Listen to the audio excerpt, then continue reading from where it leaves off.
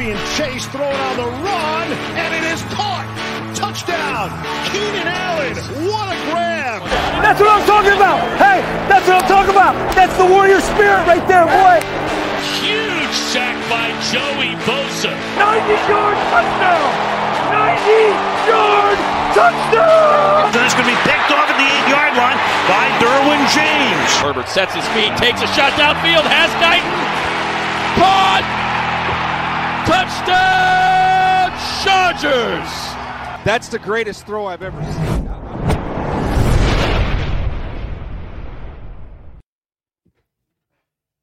What the bloody heck's going on, everybody? Welcome to the Thunder Down Under Chargers podcast. Andy Prophet here, your host as always. Jack Reed and Alistair Lloyd joining me. Gentlemen, welcome to our last regular season show. How are we both today?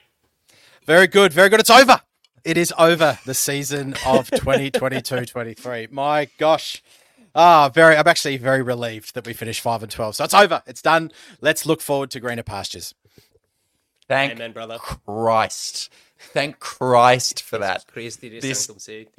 Yes, this terrible season is done. All the new pastures and exciting things to come. Let's just wipe this behind us and pretend it never ever happened, including all of our takes. The dog days of 20... Yeah, which we own. We keep receipts on ourselves as well. Don't worry, everybody. Well, there it is, folks. 18 weeks done and dusted. Regular season complete, as is the Chargers campaign. There will be no postseason podcasting for the three of us. And it's probably not a bad thing. Don't want to talk about anyone else. We'll save the excitement for the draft position just for now. We'll just shelf that for now. The three of us are going to get through the final nail in the Bolts coffin over the Week 18 divisional contest versus the Kansas City Chiefs B squad. We've got a few head coach candidates and a few GM opportunities as well that have been requested and reported. So we're ready to discuss a couple of those, and we'll round out our regular season programming tonight by combing through the second part of the Tom Telesco saga. This week, taking a look at the influence and the impact on the defensive side of the ball and special teams. All right, let's get into it. Kansas City Chiefs 13, Los Angeles Chargers 12. Nothing like a couple of beers, a bottle of Nebbiolo, and some bullshit strong margaritas to get Al and I through the viewing of this one. Not to mention some cheeky and mischievous lounge room vaping. Jack, no doubt you were in and out and strongly swayed by the viewing of a full diaper. This week, I really don't blame you, brother. With the results of the early slate of games falling the way they did, the potential for Chargers to climb up from pick 7 or 8 into 5 was well and truly on the cards. No untold gentle old GIF and eager beaver Eastern stick. The Bolts forcing 3 and out, proceeding to march the ball all the way down to the 5-yard line of Kansas City before trademark Chargers football comes to light. Almost had me fooled, fellas. Fumble recovery, 97 yards for Mike Edwards to the house, and a few chuckles from yours truly. Not wanting to leave too much to chance or imagination, 2 field goals late in the second quarter, leaving the score annoyingly close at 10-6. Then an Eckler fumble, big third down sack, and another drive dying deep in the Chiefs' territory almost stole victory away from the second-tier Kansas City squad. Right before the old dog, goat, Blaine Gabbert, magicked chunk runs, and Harrison Butker put all fans at ease, taking the game away with under a minute on the clock. Titans knock the Jags out of the postseason. See you later. Giants embarrass a flailing Philly. Pick motherfucking 5, baby! Who gives a shit what happens now? All attention turns to the coaching carousel, the hunt for a GM with half a clue, and the excitement around draft preparation come April. Give us your best shot, Jackie boy. Well, who knows who is going to be on this team next year? There is a core group of players that we hope to see. But there's one player in particular that over the past couple of weeks, I've just sung his praises. It's obviously Giff Smith's favourite player in the building, and that is Cameron Dicker, Wicker, Bicker, Hicker, Ficker. What a player. What a player. He is just nailing them bang, bang, bang. Coming off one of the best rookie seasons, or he's now just produced one of the best rookie seasons of a kicker ever in terms of his field goal percentage. Cameron Dicker, Giff Smith, what a great little duo. And who would have thought at the end of this season, we would have said, what a duo. It wasn't Brandon Staley and Joey Bosa. It wasn't Brandon Staley and Derwin James. It wasn't even Kellen Moore and Justin Herbert. It's Giff Smith and Cameron Dicker. Yeah, baby. That's how we do it. Love it. You left out liquor, Jack. Amazing stuff. Not that easy. Jesus Christ. Okay. Rein it in. I want this to be the last time for my life that I'm ever rooting for my own team to lose. So Amen. far, like I've done it well, even against the Bills and the Broncos. I was still wanting wins, but it's hard when you're in the third quarter of this game and you look over and you see the Giants have waxed the Eagles and you're going to jump to pick 5. And then you see the Cardinals and the Seahawks in this shootout. And you're thinking, if we end up pick 4, you're guaranteed like Marvin Harrison or Bowers. And then one of the best long-range kickers ever, Matt Prater, comes out for the Cardinals and misses twice in the last few minutes. So look, you can't have it all. The Chargers end up losing. Pick 5 is better than we ever expected heading into the year. So, but let's just draw a line in the sand. Never again do we want to be actively cheering for a loss. Yeah, I think it was about 2 minutes maybe 2 minutes in or 2 minutes to go in the third, and we were high-fiving Chiefs first downs. It was just because, like I said at the top there, it felt like everything was an option for us as far as, we've got a crap record as it is. Why bother finishing 6-11, picking 8 with a better strength of schedule than the Titans and the Giants and what have you? Then just no point. But it just felt like the mentality was no, winning culture, got to stabilize that. And come on, man, it's all well and good, but just as we ended up finishing, lose by a point, we lose by 2 points to Buffalo, all that kind of stuff. Admirable losses. But this one was, come on, Patrick Mahomes is cheering like he's injured, and this is the AFC title game. That guy can get fucked. If the game was on ice, hit him with a Zamboni. Go holy moly, I can't stand him. Absolutely crazy. But look, it is what it is. A sort of classic Chargers loss in the contest. Won the total yards 353 to 268. Time of possession by close to 5 minutes. First downs, actually, which is something we haven't really been able to generate that well. And 88 offensive snaps to 58. It sort of speaks volumes, really, about the efficiency. Never truly looked a threat, but just uncomfortable enough. Any sort of big stat takeaways for you guys? I mean, it's all kind of meaningless at this point, isn't it? 7 of 19 on third down conversions. Yeah, it's been far worse lately. And we went for a few fourth downs. It's exactly what you wanted, I think, in the last couple of weeks. I mean, Giff Smith said all the things that you want to hear a coach. Oh, we're focusing on the culture. No, we're still going to win. We're still going to win. Behind closed doors, I think they'd clearly given up to a point. I think we've definitely seen Austin Eckler play his last game. He's had a very bizarre season. Joshua Kelly, I'm thinking about the running back room. I think we've seen him play his last game. Having Isaiah Spiller as a healthy scratch, what's going on there? It's really, have you got a copy of my notes here, dude? I don't know. I don't know. But how do you feel about Eckler, Jack? How do you feel about Eckler maybe having played his last game for the team? I think, listen, UDFA, I think he's a wonderful spokesperson. I think he's a wonderful player and person in the game, and he's been very, very serviceable for the Chargers, no doubt about that. He's given us his best years, I think, too. He's probably got maybe 1 or 2, but clearly his body's letting him down, and I don't know how invested he was in this season when all this started happening. He said a couple of things in the media that have needed deciphering, which I've always questioned. That's a little bit of that passive-aggressive, I'll play the media, you know what I'm doing, I'll just do what I'm told. Oh, Austin Eckler is really upset by not getting the role or whatever it is. So good on him. I think he deserves to go to a contender and to have a shot at a Super Bowl. Yeah. Totally agree. One of my favourite Chargers ever to suit up. So he left it open the other day talking in a presser. He's like, I don't know what the future holds, but the writing's on the wall. I think he's gone. I tell you what, if you want to lose a game of football, there is no surefire way for that to happen more than placing Austin Pleasance on the offensive line for a period of time. I swear, is Austin Pleasance some kind of anagram for Storm Norton? Because they look like the same guy. They both got the long hair, and they remind me of like the biblical reference to Samson with all their power in their hair, but it's the actual opposite. They have long hair and they are shit. So the moment that Austin Pleasance came in the game, I thought, this is good. All of a sudden, pressure galore. And that was probably the difference. 4.8 blocking grade or something. 4.8. To be honest, I'm looking at an offensive lineman, I'm just not even drafting or even giving him an interview of his name, Austin Pleasance. You don't want pleasant people on the offensive line. You want role graders. Well, it was unpleasant watching him, that's for sure. Oh, God, yeah. It was the antithesis of pleasant. Piss and shit in their pants, and you just... You get that, but like the wrong kind from the Storm Norton, Austin Pleasance. Terrible. Yeah. Sort of But hey, didn't you think like one thing I learnt from the game, and there's not much you can in week 18, but partly by design and partly out of necessity, exploiting Easton Stick's legs. Is that something for the future with Justin Herbert? Because Stick ran for 77 yards in this game. Not all of it was by design. Some of it was. And he just, when he can see that, they're in man coverage, and he knows he's not the best thrower of the ball, but not the most accurate. I thought he had quite a few wayward passes in this one. He just ran to space. And Andy, why don't you share with the listeners kind of what you're talking about with Herbert? And do you think that's something he can implement or that he'd be resistant to? Well, I definitely did want to talk about this because I think, Jack, you were pretty hardcore on him, asking to see Max Duggan last week. I thought, whoa, like he's shown absolutely nothing, but it is the part of the season where you want to see what you have, right?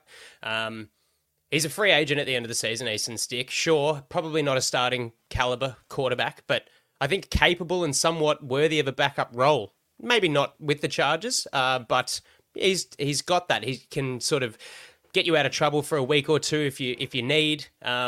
And like you said, Al, he has the wherewithal to use his physical gifts and his legs. I think he probably falls back on that too quickly, like might get a bit of in his face. He's really, if you look at like his passing breakdown, he's quite weak he's much stronger on the strong side. So looking kind of to his left, he's inaccurate and he'll get a sniff of pressure and it'll be one read, run, or cower and get sacked. I think he actually pushed forward in the pocket more. And it's kind of opposite to Herbert. Herbert knows how good a thrower he is. His mentality is to ride his arm. And even though he is 6'5", a great athlete, he can, and we've seen him when he decides to do it.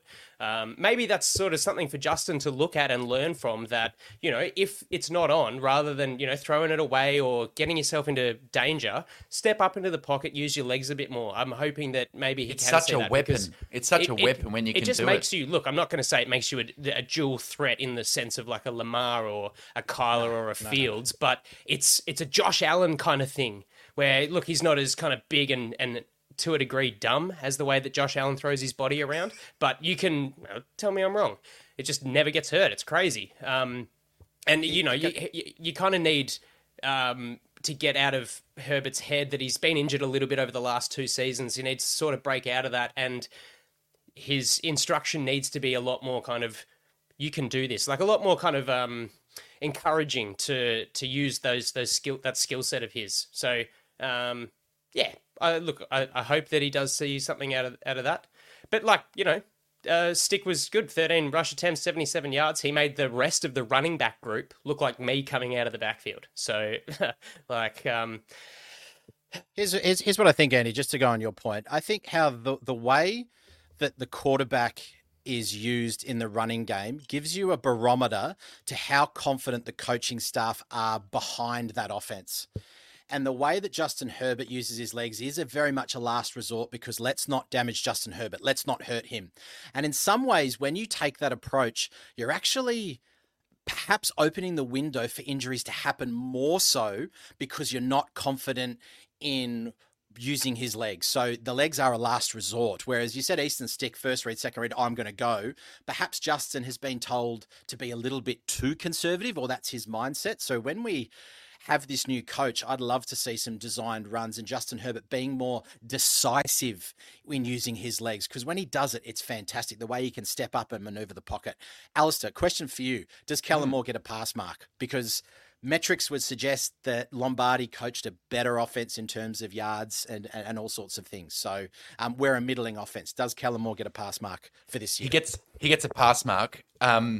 I do want to be mindful that, he's been coaching with a backup quarterback the last 4 weeks, so that's going to kind of skew some of the big stats like points scored, and we've just dropped down to in the 20s now for points scored. Part of that is Easton Stick's a quarterback. I didn't think he was super impressive, that's for sure. I think his biggest failing this year was the offensive line couldn't get it together. And he came with promise about a running game, and the Chargers had one of the worst running games of any team for the last 10 years. So geez, it's not a fail. But it's not too far off. He designs his passing scheme beautifully. Really nice utilization of motion on most plays, which is the way the league is going. But the fact that we couldn't get QJ worked into the game much, to the season much, the fact that really until this week, where Darius Davis did quite a lot, struggling to use him well, overall, I'm unimpressed by the experience. And if the new coach, whoever he is, wants to come in and get rid of Kellen Moore and start afresh, I don't care that Herbert needs to learn another offense. I think we need to find the best coordinator for Herbert. So just, I'm going to drill you again. Do you think Kellen Moore is a good developer of talent? Because arguably QJ hasn't really done particularly well. Darius Davis hasn't done particularly well. Isaiah Spiller has hardly gotten it. All of a sudden, we've got these veterans everywhere that are going to disappear. Do you have the belief that he can actually develop talent? Because we did very briefly, I did kind of give you a bit of a blurb that I might ask this question in the chat earlier today. But what do you think? Well, the evidence would say no.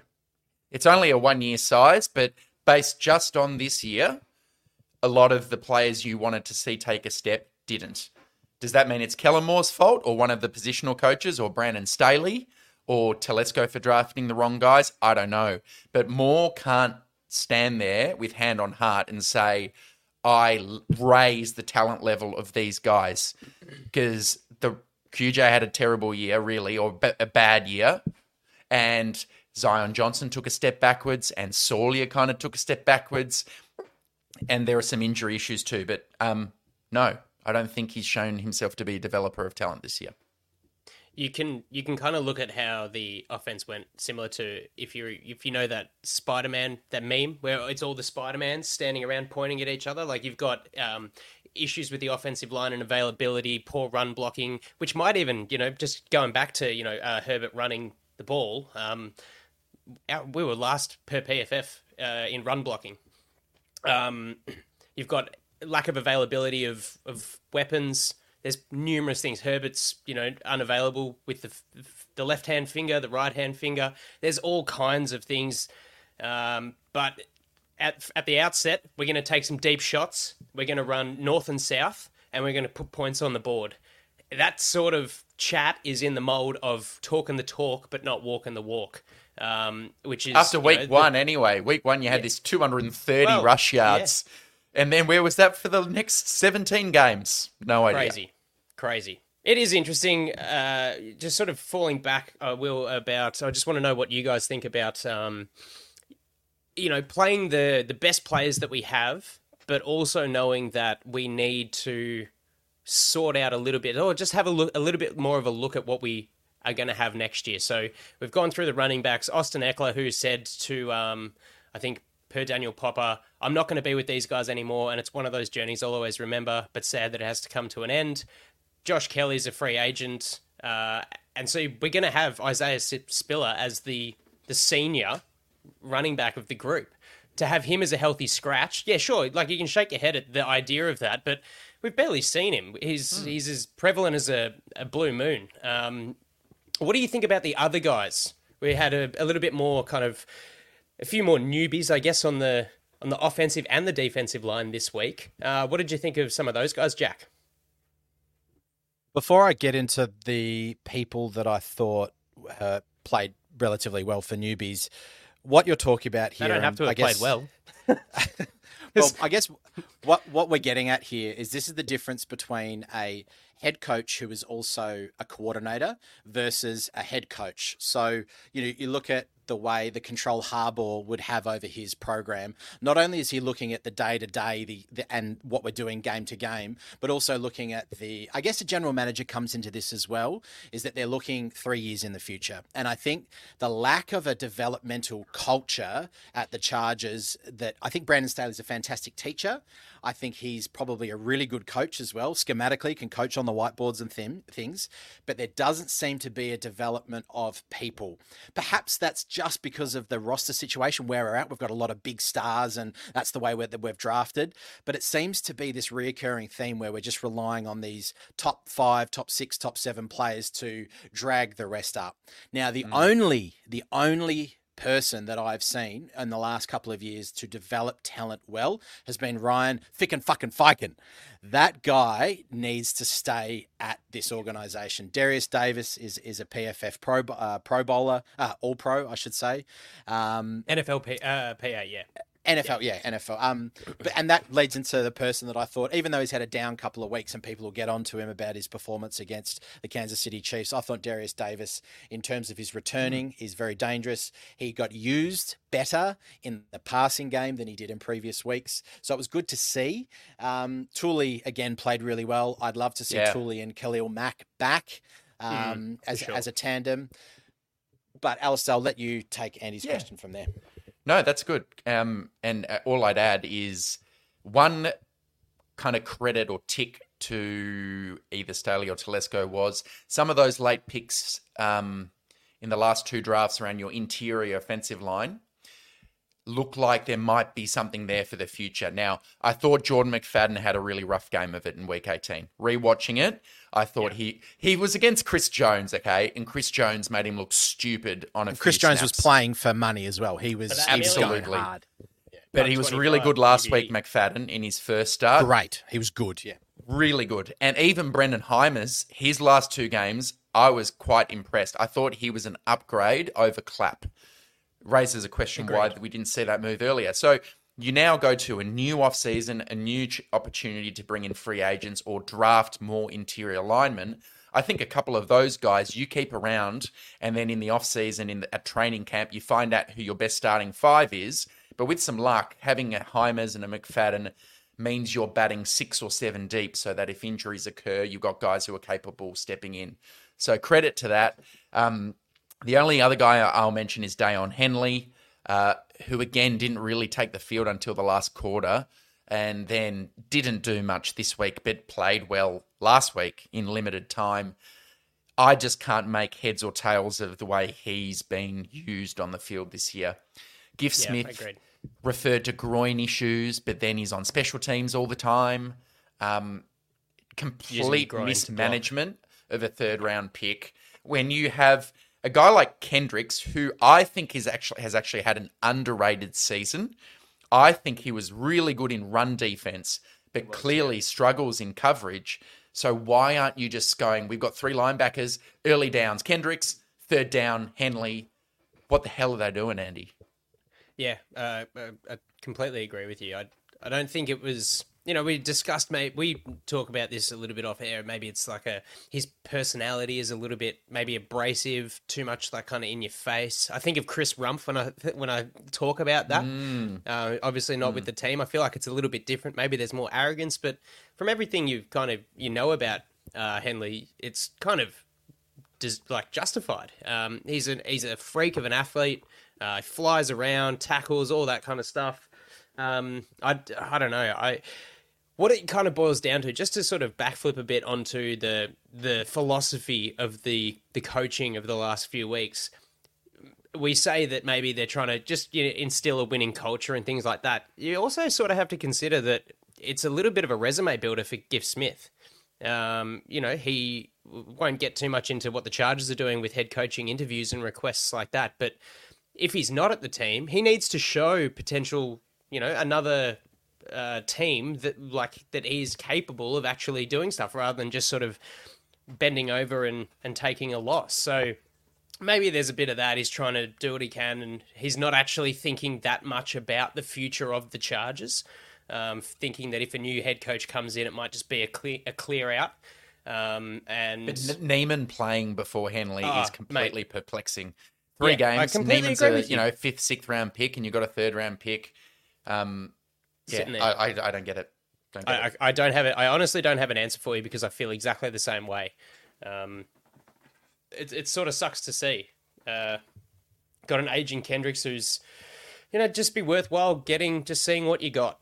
It can't hurt. But anyway, are there anything else? Oh, I did want to talk about, while we're talking about Austin Eckler potentially having played his last game, I think we all owe a massive thank you to Corey Linsley, who, while his tenure was relatively short with the Chargers, proved to be a great leader, a mentor for a lot of the young offensive linemen that have come into the team in the past 3 years.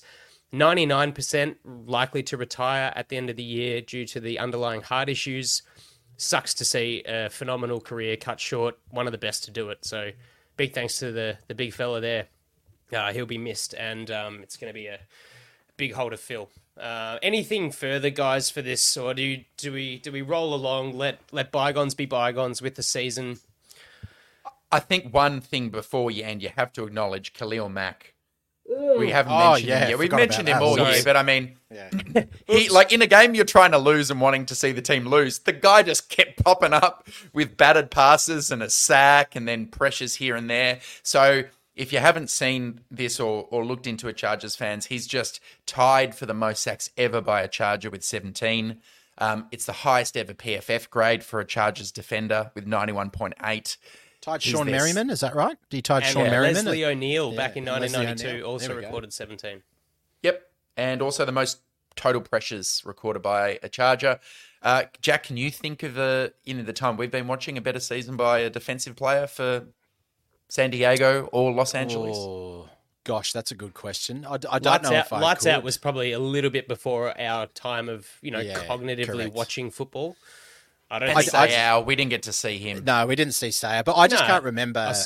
no. I love Aaron Donald because you watch him and he's a player on the interior of a I know, but on the defensive line that you just watch and he just disrupts. And Khalil Mack has been that this year. I hark back to when I had my teachable moment and I, dove into the numbers and realized how much of a good season he's having. So I'll pat myself on the back for that one.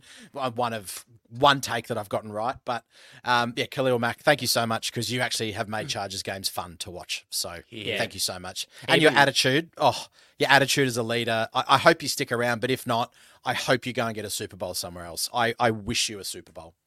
Isn't it nuts to think that, with that 91.8 PFF grade, it's the equal third best of his career. He recorded 92.5 for Chicago in 2020 and the Raiders in 2016. And I think he registered another 91.8 for the Raiders at another time. Incredible to do it at his age and to have now done it over the course of 7 or 8 seasons, or he's been in the league 9, carrying that side of the ball. I'm very grateful that you brought that up. Even with a $38.5 million cap hit next year, I don't even know if there's an ability to sort of restructure. You might be able to restructure it. You can't sort of extend it, but we'll have to see how it goes down because he plays with a lot of fire in the belly and he's as loyal as he is. Yeah, you're exactly right, Jack. If he's not with us, go win a ring somewhere else. Have you got a teachable moment for us? You go, Jack. Jackie boy? Teachable moment.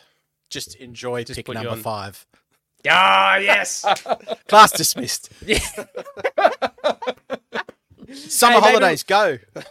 You know what? Like as much as we'll spend weeks down the track talking about all the things that could happen with pick 5, but heck, like we've had 11 years of a GM not trading back.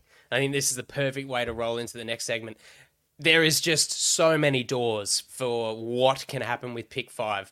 An absolute stud or a wagon full of draft capital and everything else. It's super exciting. So as the hunt for the new head coach at Chargers Park is really starting to gather speed, I want to go over a couple of names that have surfaced as candidates just to let you guys know for the open GM position. We've got Adam Peters at San Fran. And this list is provided by indirect friend of the show, Alex Insdorf, who does a little bit of work with Guilty as Charged, the Guilty as Charged guys. Chuck this up on Twitter. Adam Peters from San Francisco, Ian Cunningham and Jeff King, both currently at Chicago. Brandon Brown of the New York Giants, Jeff Ireland, New Orleans, Terrence Gray with Buffalo, and Will McClay at Dallas. So along with the list of head coach candidates that we'll get into shortly, it speaks sort of greater volumes than the word of the Spanos with regards to the intent and the direction of the franchise moving forward. It's really great that some of the most respected and hottest names as options are on this list. Guys who have had experience with the best teams at drafting and teams with success, past times with like Baltimore, Philly, Denver, New England as well. So it's good. It's good. It's kind of it's working into the walk and the walk, I guess, which a few people have been concerned about. All right, on to the juicy stuff.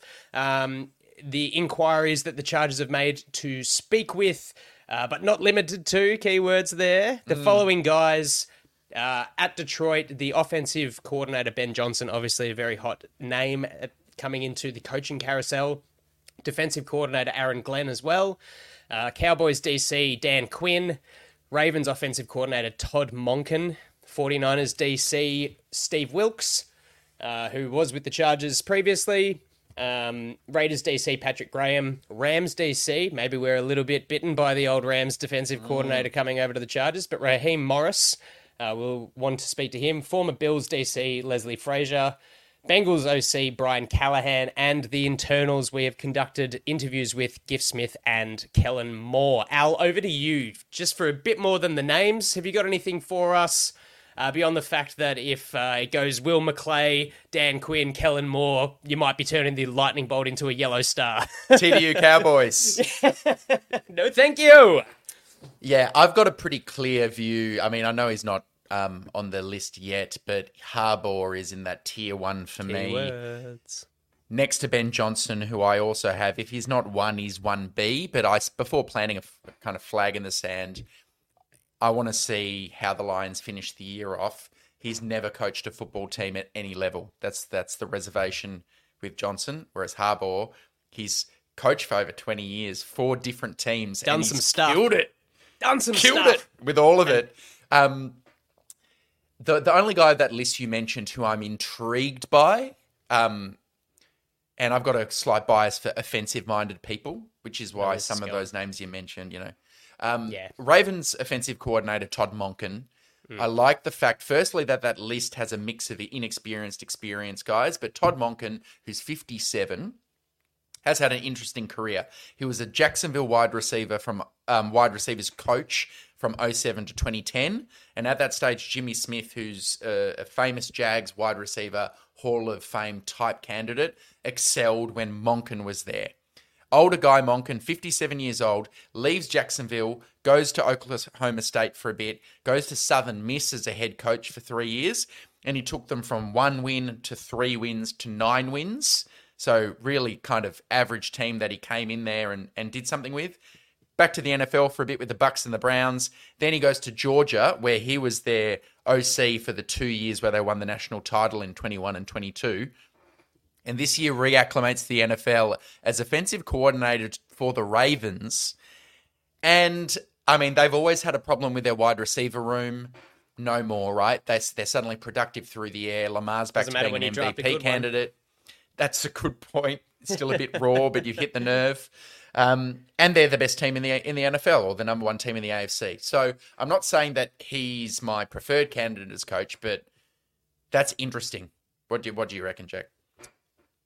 Let me just give a bit of a word of, not maybe warning, but just something to think about for those who are on the Ben Johnson train. When you hire Ben Johnson, remember you're not getting Dan Campbell. Dan Campbell is an enigma. Dan Campbell is a larger-than-life personality who has clearly set a culture at that organization of success. We've reflected, we all thought Dan Campbell was crazy, saying he's going to bite people's kneecaps off and blah, blah, blah. But he's created a culture or an environment at that organization that is winning. Beware of those coordinators that come from successful programs with a enigmatic head figure. Think of your Belichicks. Think of who's the Raiders guy, Josh McDaniels, who has, was very successful with Bill Belichick. Bill Belichick is this big, powerful coach that sets the tone. Josh McDaniels goes away and tries to do the same thing and fails. Twice, badly. So what you're hoping with Ben Johnson is that he understands that he cannot be Dan Campbell and that he needs to be himself, whatever that is. Exactly like Mike McDaniel has gone and done. He's a bit of a weirdo. But it works, right? Because he's very comfortable in himself. Now, if I reflect on how I truly look at Staley now, and hindsight's 2020, it always is, he was really genuine, but he just didn't seem to have that get up and go or that that calmness that you have when you are confident in yourself. You always seem very up and about. So just beware that you hope Ben Johnson has done the work and the development on himself as an individual head coach and doesn't try to replicate Dan Campbell. I agree. I think that's a really valuable point. You've got a genius guy in the books, and all you could kind of hope for is that he brings across some of the learning a thing or two about how Dan Campbell, who's just like, your classic kind of rah-rah guy. And I think I fell in love with Dan Campbell beyond the biting the kneecaps when I saw him talking to the media about the team, or maybe even talking to the team, and that guy started crying, and I was like, whoa. Like, it's a weird thing to kind of really like, but you just thought people will go to war for this dude. And you just sort of hope that if you bring in Ben Johnson, that he brings some of that across, or he's learned a little bit of how to not just run an offense, but how to lead a group of men, because that's what you need as the head coach. And I think that's something that limited Staley. He was a defensive guy who just didn't quite have the tools in the in his bag for doing more other than just sort of saying, that's the Warriors spirit, and I'm taking a line out of our own intro song. But, like, the reality is... We might have to change. Well, I was going to say, we're going to have to change that Chris one. Reed, We'll just... you out there? That's the losing spirit, man. We'll just get some audio clips of Harbaugh blowing up on the side. Oh, come on, man! Throwing his headset and stuff. It is nice to see Harbaugh winning the college football playoff championship. Now gets to eat dinner at the big boys' table with Daddy Jack and Brother John as winners. Good on him. Haven't actually got around to watching that game, but it seems like they put Michael Penix Jr. in a bit of a blender. Ooh, yeah. And ran the football. Loves running the football, does Jimmy H. Anything further on those names, guys? I think, it's all sort of speculative chin-wagging for now. We'll get on to the reflective discussion on Tom Telesco. I think it's really, it's a perfect kind of segue here, because the Raiders actually inquired to interview Tom Telesco for their vacant GM position, which, golly, I'd love to. Al, can you just run through that tweet that you dropped for the how the interview process? Yep. Yeah, bolts from the blue. If you've got a telephone interview with Tom Telesco's the Raiders, and you ask, hey, Tom, can you please give us an example of one time you traded up in the draft to your team's advantage, one time you traded down in the draft to your team's advantage, and one time you traded mid-season to your team's advantage? I reckon you just get doop, doop, doop, doop. The phone would be disconnected. 11 years, I don't reckon there's one example in any of those three criteria. What a fucking joke. What a jokester. Yeah. That's even, we're just going perfect segue to perfect segue, because they're like classic instances where on the defensive side of the ball, especially that trading up to your team's advantage, he really dropped the bundle. I don't want to jump straight into that, but Jack, what are your thoughts on how Tom Telesco has, used the offseason to improve, or to the detriment of the team, made his moves? Oh, you got to think that he's completely cooked the salary cap this year. So if you're taking a little bit of a recency bias, you can argue that he hasn't been particularly responsible in that sense, but he was trying to get everything. They were trying to go for it. So maybe you cut him a little bit of slack. Nah, fuck him, you don't, dickhead. But but generally speaking, and we have said on this podcast that he was good at being able to develop organizational friendly contracts with players. And if it did seem like a lot of money, there were pins to pull out if injuries occurred or if performance waned. So in that sense, I think throughout his tenure, he's managed the salary cap relatively, can I say, well, but it hasn't equated to anything. You'd hope that you have a couple of years of spending less and then you make some big money acquisitions, or you trade down a couple of years in the draft to just build up a war chest of picks and then go all out, moving up and doing that side of thing. It's very vanilla. It's not chocolate. It's not strawberry. It's just, he's getting the Neapolitan and he's just scooping out the vanilla. That's the only thing he's doing. The only thing. Spot on. And this year, what he's done is he's tried to eat the whole ice cream all at once, and he's just vomited it everywhere. And that's what's happened to our season. So Listen, you go down the names, and I'm not going to go all of them, but you just look at some of the signings and you go, oh, they were not good. And the ones that you go, oh, were they okay? Oh, they're not great. So, listen, Tom has just sat there and done not much. Just to reflect really briefly before I throw to you, Alistair, is I would like a GM that's not an expert in scouting. I think you can find a lot of people now who can watch so much tape and so many YouTube clips and get around that you don't have to be an expert on the nitty gritty. Alistair Bald sitting guy there from with his loves a bit binoculars. of college tape. Let's get someone with organizational capacity that doesn't have to learn the organizational capacity. That's all I'm going to say. All right, over to you, lead scout. Love the glasses. With a focus on defensive players, I think there are two key moments or criticisms. One people will have thought about, the other I've thought about, and hopefully is a fresh idea. Key failure on the defensive side of the ball for mine is the decision to trade up for Kenny Murray in 2020. So he doesn't really understand positional value. We discussed that last week. He drafted 5 linebackers in his time and gave a massive extension to Donald Butler, which didn't work. Oh. When they traded up for Kenny Murray in 2020, I went back and had a look. So they had already taken, just bear with me for a second. Who did they take in the first round in that draft? It was Herbert. So they take Herbert at pick 6. And then their next pick in the draft was supposed to be round 2, pick 37. But they got itchy and they traded with New England to come up from 37 to 23. So they Just after Patrick Queen was taken by the Raiders as well. You can take my draft pick anytime, Tom. And listen to this because this will make you sick. So the Chargers moved to 23 and take Murray. New England used pick 37 to take Kyle Duggar, who's been a good safety. Good safety. Yeah, he's good. And we had to give 37, and we had to also give 71, our third round pick, to move up from 2 to 1. Pick 71 was therefore in the Patriots' hands, but they got itchy and they gave their 71 to the Ravens. So the Pats moved up to 60 and took Josh Uche, who's been very good. So the Patriots, instead of Kenny Murray, got Kyle Duggar and Josh Uche, both of them way better players.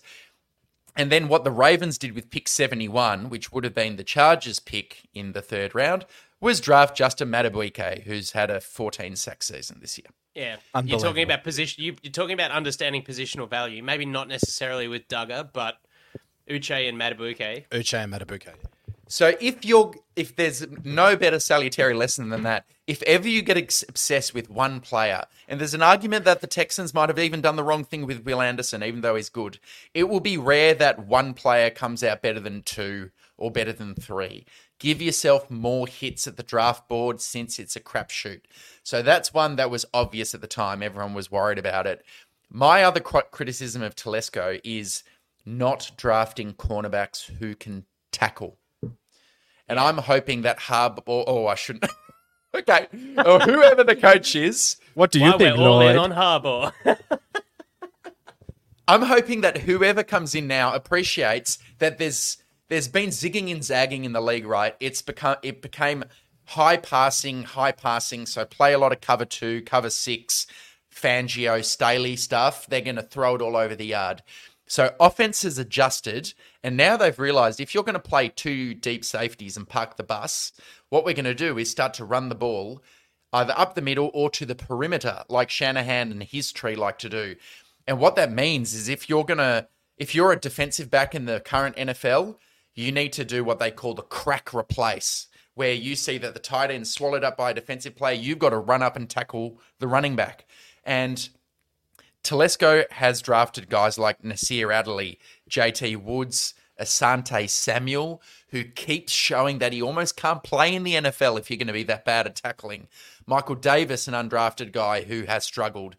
Jasiah Leonard. So whoever the new coach is or GM, you've got to realize now that when you're looking at cornerbacks, you have to be able to tackle in the modern NFL, or teams are just going to go, there's the guy, let's run at him, and we're going to be able to pick up yards with impunity.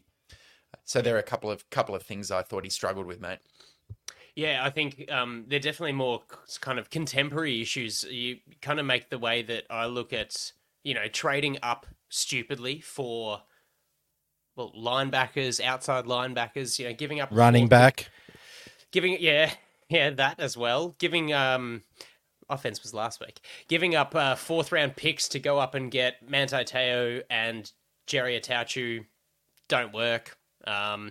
And then there's, he's brought in some good free agents. We're like, we can look beyond the draft because obviously I think a lot of the way that the deal structures are, there's a more probable credit to Ed Maguire and the likes for how the finances are kind of worked, because I just sort of, the way that I've seen and grown in the last couple of weeks of really digging into it and experiencing it more so over the last kind of 4 or 5 years, is that Tom just goes, we need this, we're going to go and get it, and we're going to go make it work. Or picking and choosing who he wants to keep around. The Donald Butler, the Darryl Stuckey deal as well. That was a 4-year extension. Howlers. But, when you trade up to take Manti Te'o, who doesn't work, staying put in that draft, you could have netted a Travis Kelce, a Terran Armstead, a Larry Warford, all still available at the time. And, giving extensions to players who he brings in as free agents for 1 year. Brandon Flowers is a big one that comes to mind. It worked, and look, it was kind of unfortunate. He suffered a lot of concussions, didn't work. And then there's guys like Adrian Phillips, who he just continuously just dragged along on 1 year deals before we lost him, and we were like, shit, we would love to have had him here. Instead, he goes off to the Patriots and continues to grow. In that year, we gave Phillips a 1 year $690,000 deal. Do you know what we did with the long snapper? If we're going to talk about special teams as well, Mike Wind, 4 years, $4.1 million. Not bank-breaking money, but Phillips is deserving of a longer contract. Bank far out. And, okay, be contextual. Big lawyer guy. Wind was released 2 years into that deal. So there's been that many instances where he's brought in a guy off a 1 year deal and then extended them after that to a big juicy deal, and they've not lasted. Donald Butler lasted maybe 3 years of that 7 year deal. 7 years for a linebacker. That's crazy business. So there just seems to be, I just don't understand. He gets big for his boots and makes these decisions. Now, sure, he's had some successes on the defensive side of the ball. Pick 3 drafts Joey Bosa. I mean, you're a fool if you miss that. You're a fool as well if you don't draft Derwin James at pick 17 in 2017. That falls into his lap. So how much of it is luck and right place, right time for some of these things? As far as Bosa's extension, I think it's kind of justified, except now the longer that played out, the more injured he got, and then he got a bit cuckoo. 5 years, $135 million. A lot of money. Backs himself, drafts a decent guy. Corey Liggett was in the fold, 5 years, $50 million. Sort of petered off, missed a bit of game time with injury, but he was kind of just really sort of rests on his own laurels, and that's sort of the philosophy that I've found. It's a really kind of misguided. And that the comment that you made, Jack, about putting the team in cap strife it's been endemic, because the first year we needed a cornerback, and what did Tom do? Derek Cox, 4 years, $20 million, cut after 1 year of that deal. Now, look, that's not crazy, but what it does, Orlando Franklin and guys like that, it adds dead cap. And this year, because of the J.C. Jackson disaster and Sebastian Joseph Day being cut as well for personality issues relative to the Staley situation, we're facing $28 million in dead cap money. And unless we can get something to work out with a few of these guys with big cap hits, where, sure, the money grows as the years go on, because that's the nature of the growth financially in the league. But we're looking at some real ugly stuff, and we're paying a lot of money to guys who are no longer on the team. Dustin Hopkins is in there as well. I mean, it's minor, and we've found a gem. I think Hopkins is out for the Browns at the moment as well with another injury. Let's not forget how much of a revolving door kicker has been over the last number of years either. Telesco could not find a kicker to save his life if we're talking special teams. We've gone the Young Wei Koo guy.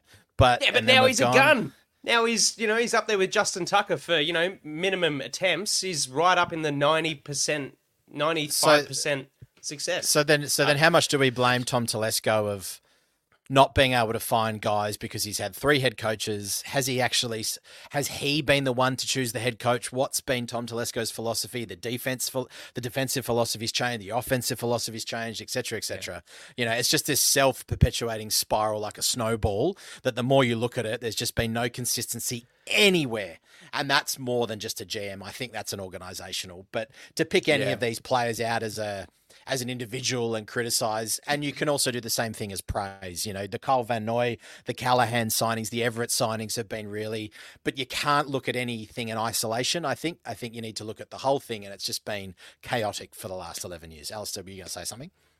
Well, if I was Bob Telesco, Tom's brother, and I was trying to say, credit for anything this guy's done, because I'm Luigi Telesco, his brother, and you're saying he's been in charge for 11 years. What can we point to say, well done, bro, you did a good job with that defense? It wouldn't be the interior D-line, because I thought defensive tackle has just been a perpetual problem for the team. I was thinking real hard, and you already mentioned a few of the slam dunk early picks, but I'm not even going to give credit for that, Andy. I thought that's right place, right time, isn't it? Right place, right time. I thought he had if you fuck that up. Yeah. He's a fool and he didn't fuck it up. So, some of his later round defensive picks, I think, have actually been okay. If you look at guys like Tranquil, Kaiser White, Nick Neiman, Desmond King, Rayshawn Jenkins, Jatavis Brown for a while. Some of those day 3 picks he's actually done okay. And then, since this is also a special teams segment, finally, the team has got it right on special teams. And I don't know if it is Telesco or Ficken, but I thought it started with kind of Derek Watt around that time, where suddenly you saw a bit of improvement. And we had to flirt with the kicker position for a while. But the fact that we've landed with Cameron Dicker, one of the best young kicker in the league, J.K. Scott, who's punting really well, and guys like Dean Leonard, Jasir Taylor, Nick Neiman, Dayon Henley, special teams is going really, really well. And look, he was GM when we drafted all of those guys. So if I'm going to praise him for anything, it would be some late round hits on defensive players and special teams picks recently. Yeah, agreed. I think on the free agency side of things, you can't argue that the Casey Hayward pickup from Green Bay was a miss. That was a sensational. Awesome. But that's one in how many? He led the league in interceptions in 2016 and was great. Brandon Meebane, not too bad. Obviously, the vegan guy fell away a little bit. Jack, you made a good point. There were roles that the guys played. Linval Joseph to a degree. Callahan certainly in the slot. Kyle Van Noy as well. And then, he got kind of sucked into the Staley vortex. And I think what that says to me is a lack of... Didn't we all? What that says to me is a lack of... you're all over the shop. I don't know what side you're batting for today. What it says to me is a lack of identity and a lack of, self-belief in Telesco to just say, oh, you want these guys, you want Austin Johnson, you want Joseph Day, rather, you want JC Jackson, you want Eric Hendricks. Here, you can have them without kind of thinking of, what that all means. I think that's, why the whole Chargers thing was all in, because it was like, literally, here is all our money.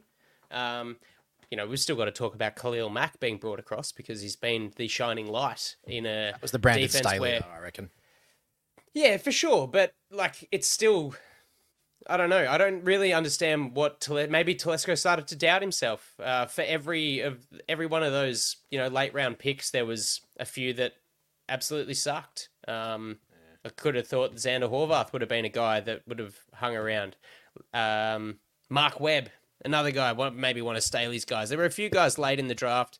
Oh, shit. Like, Alohi Gilman, 6th round pick. Very serviceable. Big hit. But then you've got Cortez Broughton, 7th round in 2019. You're not expecting to hit on those, but it's also just like, man, you can do a little bit better. So it's so hit and miss, right? Like it's just there's no real consistency.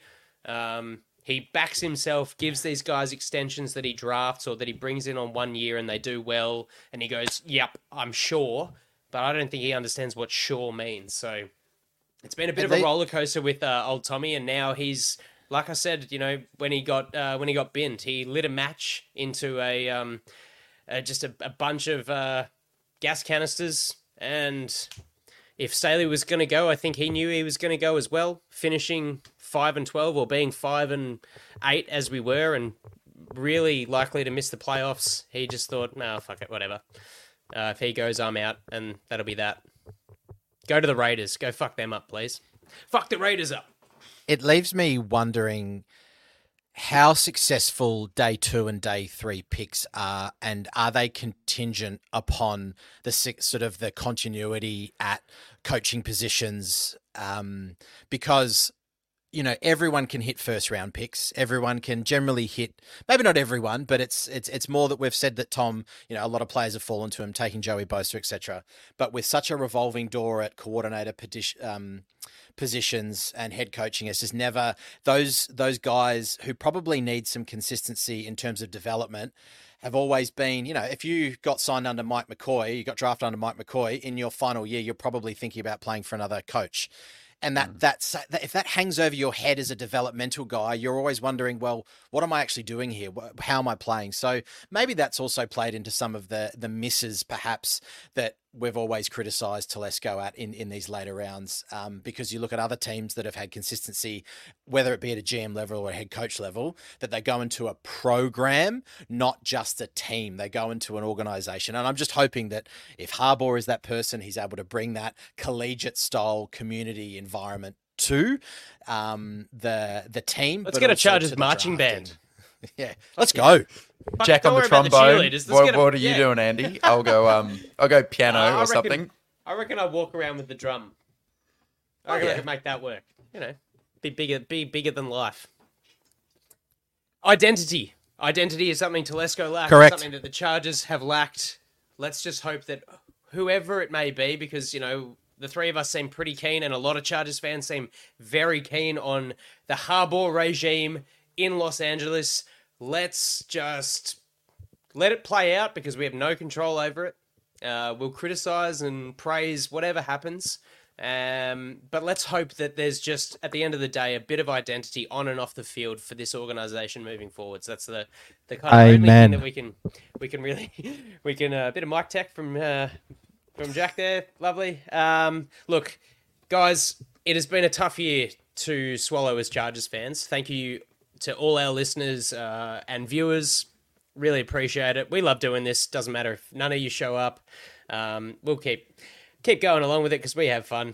We're best mates. We love this team as much as it hurts at times, but don't worry. When the rings are handed out, we'll be there. One thing we didn't actually mention is on the Telesco thing, while I just break up my outro, is the Eric Weddle scenario.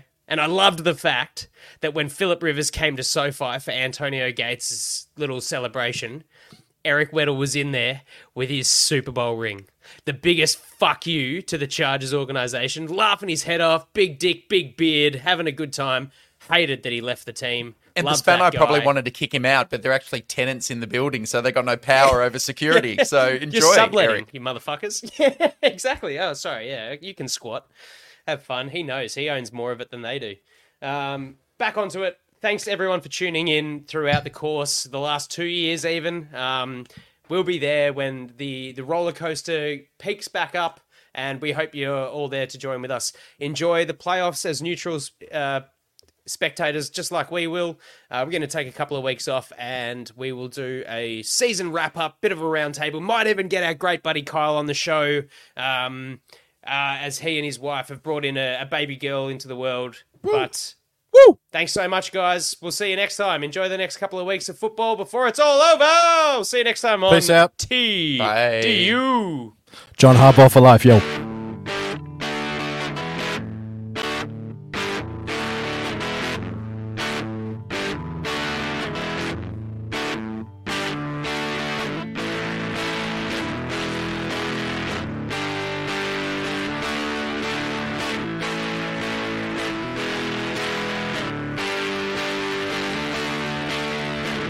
Backpedals looking, firing. He's got Floyd turning. Got it. Zigzag. 10, 5, high step. Touchdown. San Diego. Woo! Good night. Good night to all.